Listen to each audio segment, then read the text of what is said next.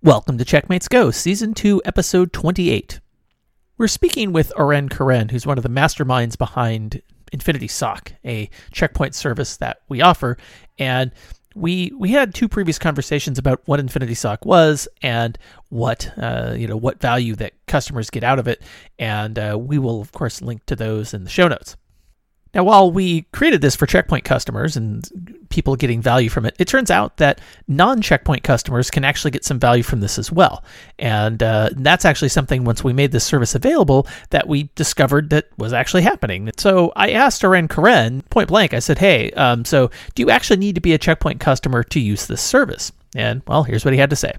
One of the nicest parts is because you do not need to have nothing related to Checkpoint in order to get all of our intelligence and to get lookalike domains, you can just onboard. And we saw a few customers that we had a session with that are competitors' customers, let's say, and they started to use it, find it useful, and just bought it. Now, from looking where we're going with the product, and this is an important emphasis, we are working to be able to digest other sources. This is something customers are asking us. Can you digest other sources? This is something that we are working on. But because we know we've done the hard job of the machine learning on the backend to be very precise, getting a source data, it's just a matter of mapping fields. Any vendor can say, I can take all of the data of another vendor and analyze it. Okay, how do you analyze it? Do you have a very good baseline of analysis? Or you just say, I analyze it? So we started with the baseline of the machine learning, saying, this is a very good machine learning. Retrained it all the time. Getting sources is something that we will have. So as a non-Checkpoint customer, we see customers that are not Checkpoint ones that are using it. Onboarding is like 1 to 3 minutes and you just start to use it. So it's, pretty common. Yeah, and even onboarding for a Checkpoint customer is not that complicated either. It's part of it is pulling the essentially an identifier on the gateway and associating that with you as a customer, and then you can see things that are relevant to your gateways. And I know previously you talked about you're pulling logs. You're not really pulling logs. You're pulling effectively the IOCs that the gateway's querying for, which because you don't need to see all of the contextual data. You just kind of need to see where they're going, right? You kind of know based on the time that the query happens as to kind of when it's happening, but so you don't need the full context. And the most important part in this case will come from an example. A banking customer that one of our competitors went to and had a POC with, and they wanted to start the POC, and the customer said, "Okay, I need to send you my logs, right?" I said, "Yes, but I cannot." I cannot share all of my data. Like, it's not only GDPR, not privacy. I cannot share the data.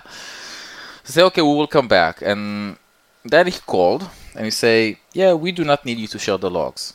And then he opened his ear and say, so how do you analyze? So how do we analyze?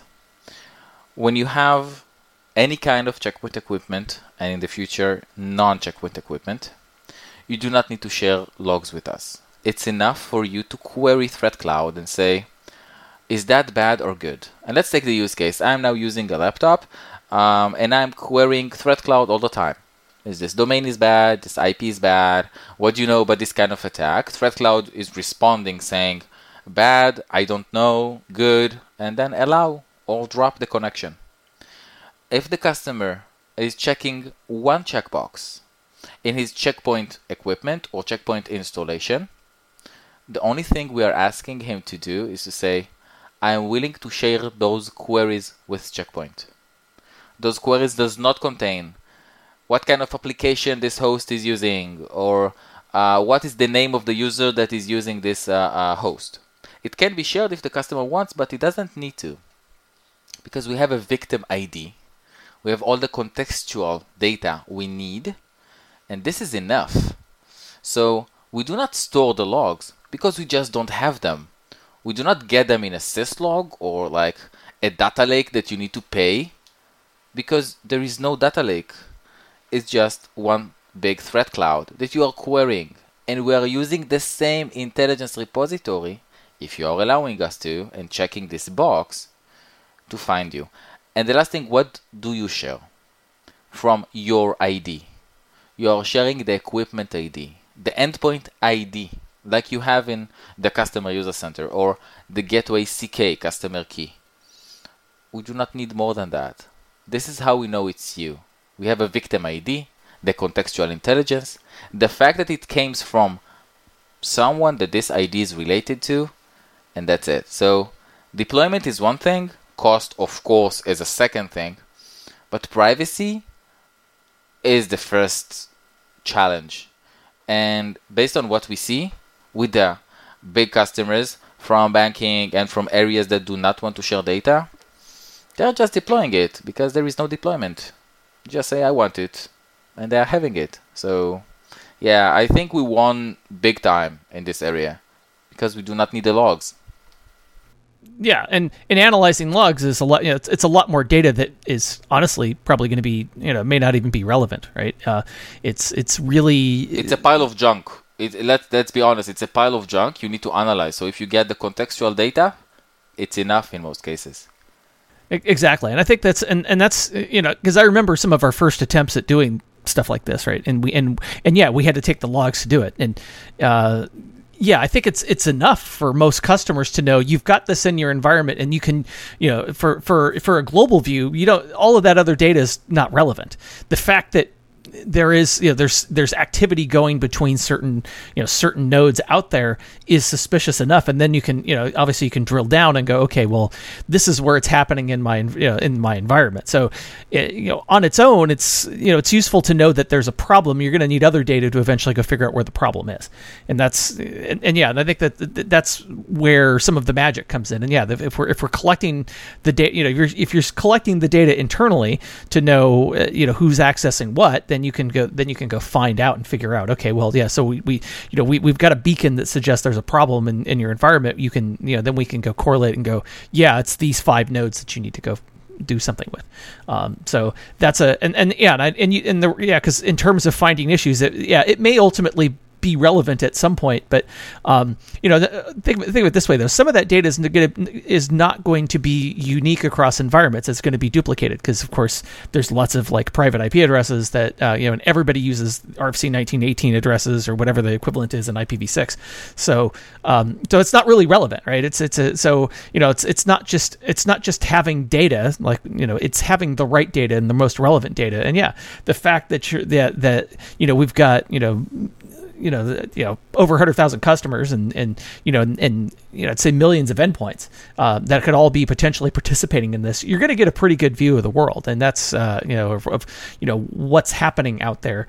And we're deploying. I know there's more algorithms being deployed to get more to find more insights, and and some of the intelligence we've learned from this process has also gone back into products, right? In terms of how we do enforcement, because once we understand, we maybe there's a new insight that's come in, right? That from analyzing all this data, we understand, if we do this, then we can block it. And as Checkpoint, we've always been about preventing threats, so I think this feeds into what happens in the product. What insights have we taken from Infinity SOC or its predecessors and built into the product so that we can prevent these issues from happening in the first place? I have an amazing example for that. We had a European customer that the algorithm said, okay, this host is in a pretty bad shape. Something is going on in it. It was like in the first days, and something was bad. When I looked on the queries and said, definitely something is going on there. So I did not understood exactly why is going on there, like what are the actions or the bad actions. Just the algorithm said, you need to take a look on this host, like something bad is going on. So we had a session with the customer, and I said, can you query on this specific value? He said, yeah, definitely. And said, okay, this is my mail server. So, your mail server? Yeah, but from the algorithm side, we don't have any feature for mail servers in this time period, like a year ago, I think.